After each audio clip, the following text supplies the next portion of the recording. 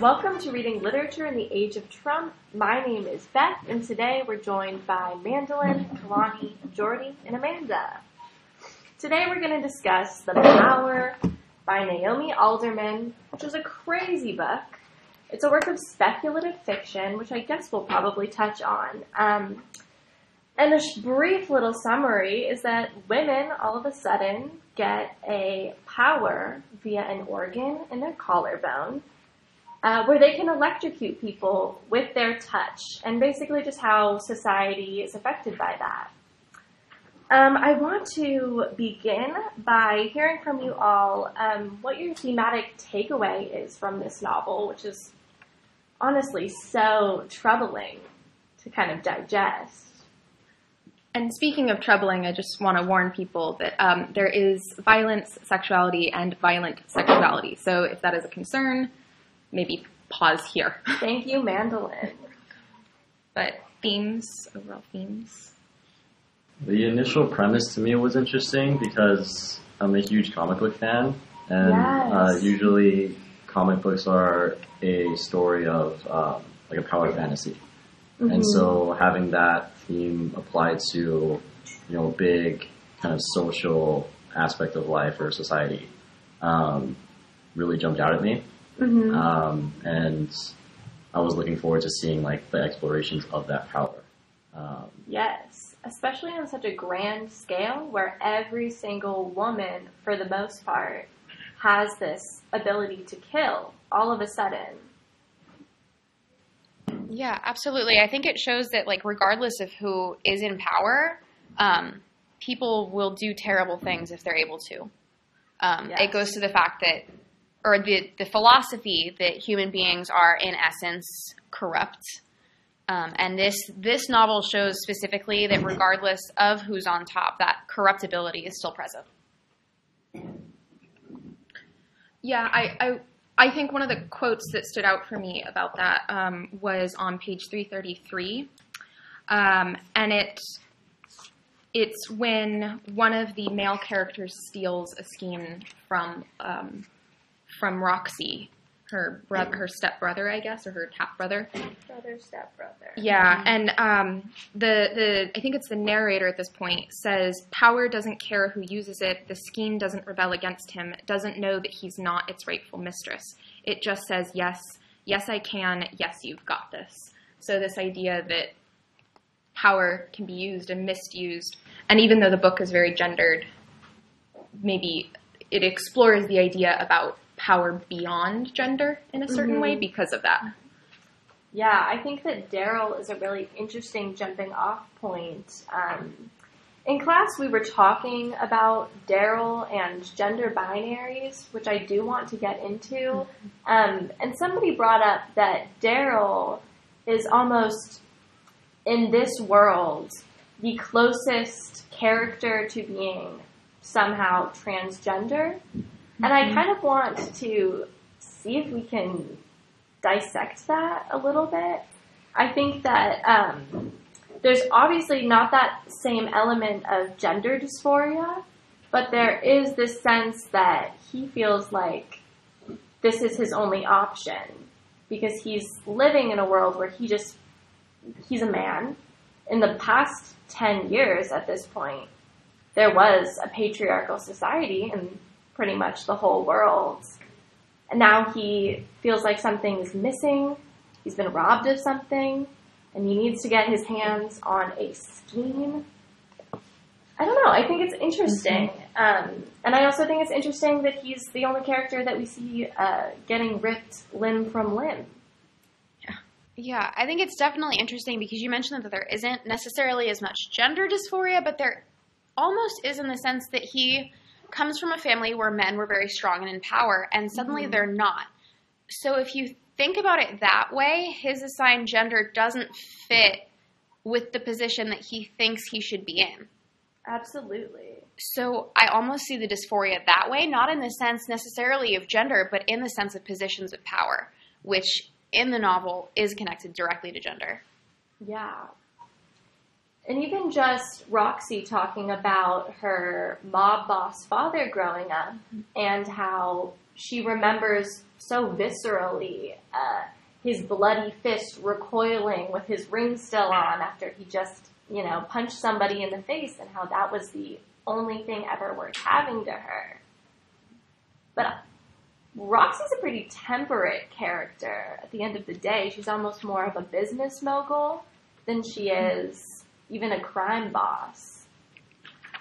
I'm curious because if the book explores power and corruption by power, we've kind of touched on it in class, but I'm curious where people here think Roxy stands as far as her corruption by power, both pre-Skeen development, yes, after Skeen development, and then after it was taken away from her. I'm curious if anyone has thoughts on Roxy as a character. I feel like, at least to me, Roxy was one of the more dynamic, or to me, she's the most dynamic character of the bunch, because she has that desire in the beginning with burning her father to have the power and the associated respect and the potential to influence others that comes with it.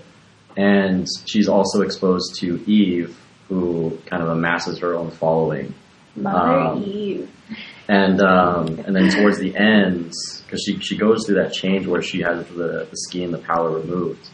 And that's when she reflects on, it's less about what she can do as a person, but more about, hey, let's use our influence to have people work together. She tries to convince Eve at the end, not to instigate Armageddon, the world. And so I think that Roxy, she may not be perfect, but she always had some sort of, compass. I felt like she doesn't kill her stepdad, even though he does screw her over. He does more than once.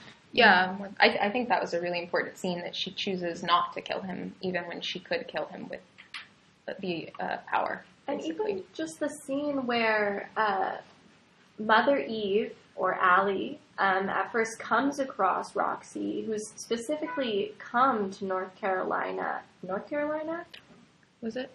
Carolina? Somewhere in Carolina, yeah. To find Mother Eve, and what she does is she just goes into the ocean and she makes this crazy power electric circle, sphere, orb, just this crazy display of power, almost just to see what she can do. And she's almost more interested in seeing what she can do than she ever is in exacting that power on people. You really don't see Roxy hurting people.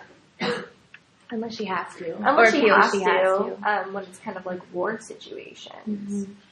She seems to kill very specific people, either for her family, or for business. She doesn't seem to want to just go on a killing spree. It's not willy-nilly in the way that it can be with others. Especially in the part where she's in the tree, speaking of important scenes. Yeah. Her and Tunde are in the tree, and the camp full of innocent people has been attacked. And they kill children, and these women soldiers, who I think she mentions being on glitter, kill the children, and they are raping men and killing women and men. And she's just up in this tree. She doesn't have that power anymore. But again, there's that killing of willy-nilly, and that never seemed her style. No. In fact, she's really disgusted by it, watching it, which I think is easy to be when you also don't have the ability to do that anymore. But the glitter also, I think, is a very interesting element, because what glitter is this new designer drug that makes the power 1 billion times stronger, and also much harder to control. And I think that the ability to control is valued a lot in this novel. It makes me think of Margot's outburst with Daniel Margot, at this point, is the mayor of a city in Wisconsin, I want to say. And is she running for Senate? She's running for governor. Running for governor. Daniel's already governor. He's already governor. And they are on some sort of televised debate moment. And he is pushing her about her children, the North Star program, which is the camps that she started to help train the girls with the power to use it properly. Basically militarize the young women of the country. And he pushes her a little bit too far, and she gives him like almost a little punch in the side where she electrocutes him, and everybody sees it happen. And at first you think, oh no, she's gonna lose. But she doesn't. She sweeps the floor. She wins probably. We almost get the feeling because of it. Yeah. Yeah. I think what's interesting too is that Margot early on seemed to be the character that was the most in control. She was hiding it, and she openly was like, the fact that I can control this is what satisfies me the most. Mm-hmm. There are all these other people who are having outbursts, but I have this and I could kill everyone in here, and I've chosen not to. Mm-hmm. So that outburst, I think, really shows what the power is doing to people. It was one of the points that I mentioned in my notes was violent thoughts beget violent actions. And that was a lot of what I think the power in general gives you the ability to do, is to act out on these violent thoughts.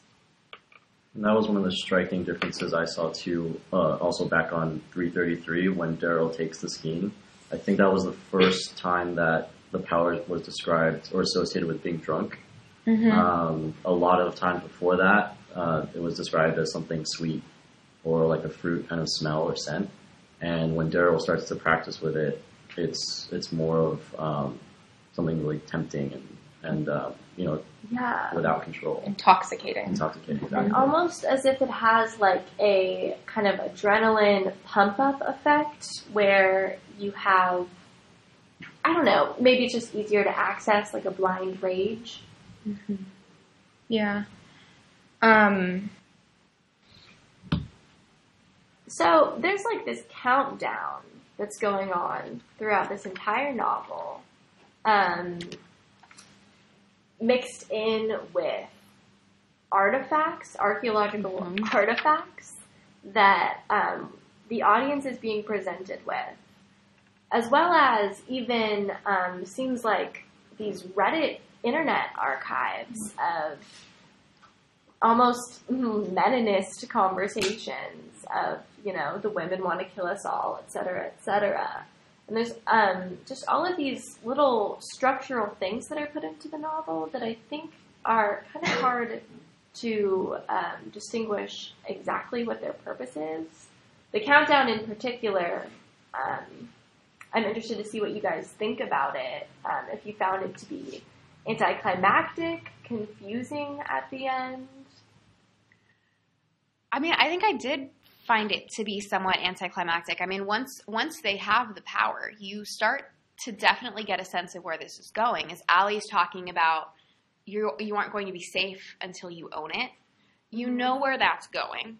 And you know from the beginning that this is people who are going to flip that society. You don't know exactly how it's going to work out. But I think it was anticlimactic in the fact that we don't see all of the fallout afterward. You have the frame narrative with the letters. Mm-hmm. So you definitely see the result, but there's a lot in between that you don't really see. Yeah. I agree with that. I feel like it's this whole countdown throughout the whole novel, and it ends with what's her name, Roxy, saying, at least we have a bunker, and you're just an underground bunker, and you're just left with, well, what does that mean for everyone else? Or even in the underground bunker, what can happen down there, or who knows? Yeah, who are you going to let in? Right. Hopefully no one with the power. It's hard. It's hard to protect yourself in this world. And it seems like almost the rulers of the world, the major players of the world, in the end, there's this moment where they're kind of all coming the same thought, 5,000 years isn't that long of a time. Are we just, I guess the implication is that the world is going to have to start over. Mm-hmm. And whether that happens through nuclear warfare, I guess that's a little bit of the implication. Yeah. I'm just going to throw out some questions here that I haven't quite felt answered yet, mm-hmm. like after reading the book, that play into this. And I'm curious what all of you think. So if 5,000 years isn't that long, and if we see the start of the new world, because there's now a bunker, and then we hear the letters where 5,000 years later, women are kind of the dominant gender in society,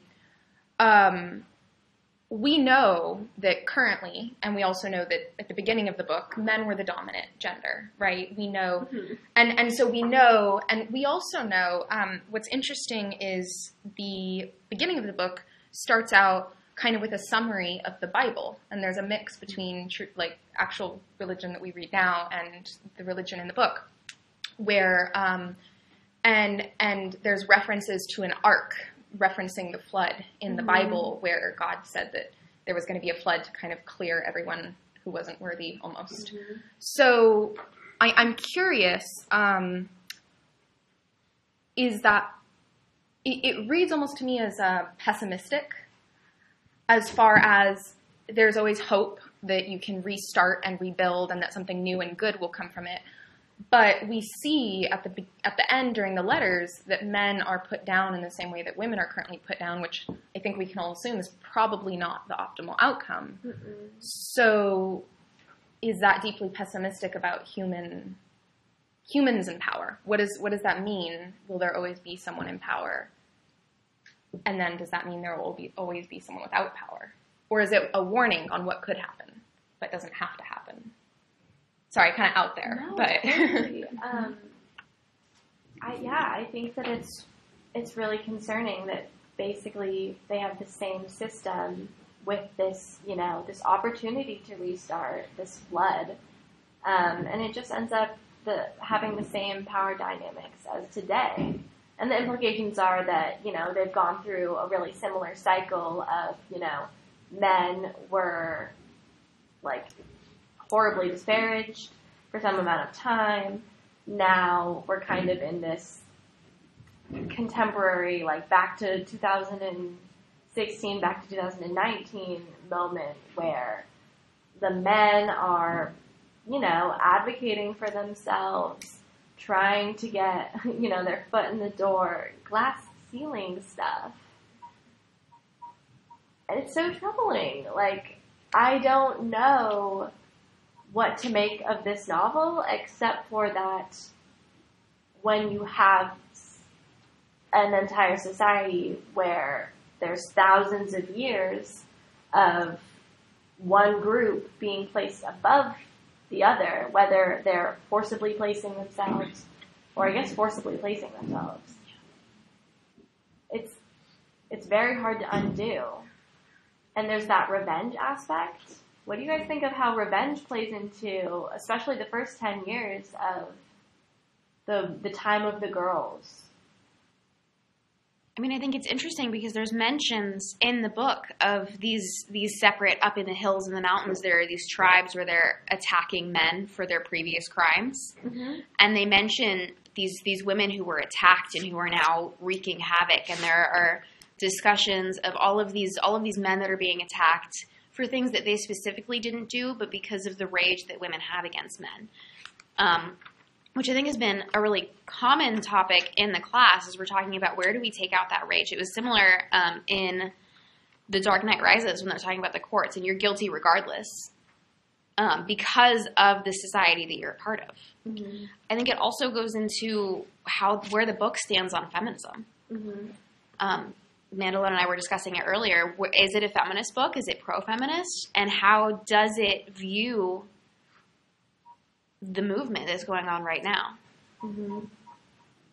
I think, to bring it back to Dark Knight Rises, I think I got the feeling at the end of the story that what if the bomb in Gotham did go off and, like, the world was reset And I think we're presented with the same scenario here where the final part of this book, we start to see Roxy come around, like when she and Tunda spend time together in the tree.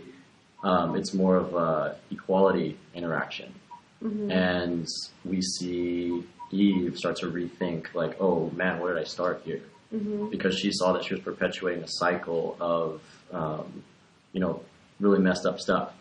And at the end we see Margot we see the voice start to speak to her and see, like if the world resets and if the candidates are Margot, Roxy, and Eve, how will they take that clean slate and move forward? Mm-hmm. Hopefully it's someone like Roxy that has understood power and has had it and knows the value. But it could just as easily, like, even though Eve experiences change at the end, I still wouldn't be confident in her having a position of power going forward. Yeah, I mean, I almost feel like she breaks her brain at the end with that realization that her abusive stepmother is now running a home for orphaned girls and boys. And the implication is that she is still sending, I guess, a man. Her new husband, up to punish the children, teach them a lesson about, chastity, being godly by raping them. Yeah, and that always happened, even before, quote-unquote, women were in charge, which says something you don't necessarily, just because, and I don't mean this in a bad way, because I do think women need more places of agency, but just because a woman is in power doesn't mean that good things will happen, which I think can be seen in a lot of places, both in the book and in our society. Corporate America. Absolutely. Yeah. But I think talking about how we want someone like Roxy to end up on top, we want that because she no longer wants that. By the end of the book, she wants to hide in her bunker and wait it out and live her life. And if you think about it, the people who you want to be in power are not the people who want to be in power. Mm-hmm. If someone wants it, they shouldn't have it. And I think that Roxy giving it up in that way and losing it, that's why the whole relationship between her and Tunde can happen. You have that scene where they're intimate for the first time, and the only reason that happens and is so sweet and equal is that neither of them have any power anymore. Mm-hmm. And the fact that it's entirely consensual and it's entirely between them and it's real because there is no way to force it upon each other anymore because they're genuinely equals in that society. Which I think also really puts into relief how much after the power came into play, sex was changed and distorted, and those power dynamics became pretty much inherently non-consensual. I am wondering what you guys are thinking in terms of the era of Trump, how this narrative fits in. I'm confused. I think we've all kind of touched on the idea that absolute power corrupts absolutely. And especially with Margot's character, there are people that surround her that kind of, there are sort of checks to her power. Mm-hmm. But as she's already had political power even before the start of the novel. But as she develops the power, she kind of dismisses those checks. Like her, Daniel, I think it is. Mm-hmm.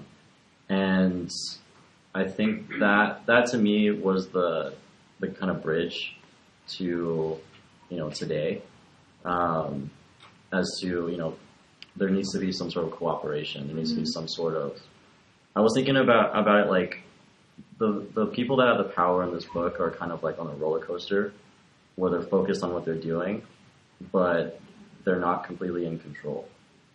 And I think like that section of the Roxy and Tunda, like without the power, they're forced to trust and, rely on each other. And I think that someone that's just completely calling the shots left and right is not the answer. And they have complete equality in their relationship. It's not like before. It's not Tunde is strong and more capable. They're both pretty weak. Yeah, which I think, going back to what Mandolin was saying about is it optimistic or pessimistic, I think there definitely are pessimistic aspects in it, as in if we continue to go in the same way that we're living now, this is where we're going. We're always going to be in a society where someone's on top. But it doesn't need to be that way. As Neil says in the letter at the end of the book, it doesn't have to be. Mm-hmm. Yeah, I think it's kind of cliched at this point, but an eye for an eye makes everyone blind. There's a difference between wanting to have equality and wanting to have power. And and that, I think, is really, really important as far as this book goes, but also as far as it says, like, what aspects of life in the Trump era has this book helped you to understand, is, I think, there's a lot of people vying for power or to push other people out of powerful situations. There's a lot of focus on who has what and who doesn't have what and who can get the most done quickly with the most people behind them. And I think focusing on, not that individuals should not be focused on, but focusing, I think, on how we've all hurt each other, while important, is not going to necessarily fix it. Mm-hmm. That just acknowledges it. It doesn't heal it. And it doesn't change it.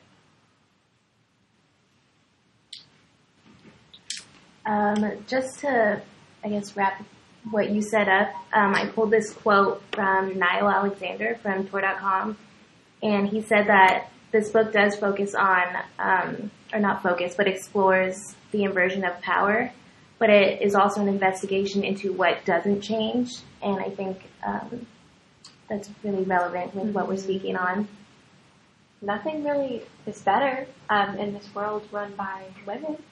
And I think that we can all agree that that's not what anybody who's sensible wants. Women over men, men over women. That's not chill. So I would like to thank everyone and reintroduce everyone. We have Amanda, Mandolin, Jordy, Kalani, and Beth. And I just want to thank you guys so much for going down this rabbit hole with each other. Yeah, it's a good time. Thank you. Interesting.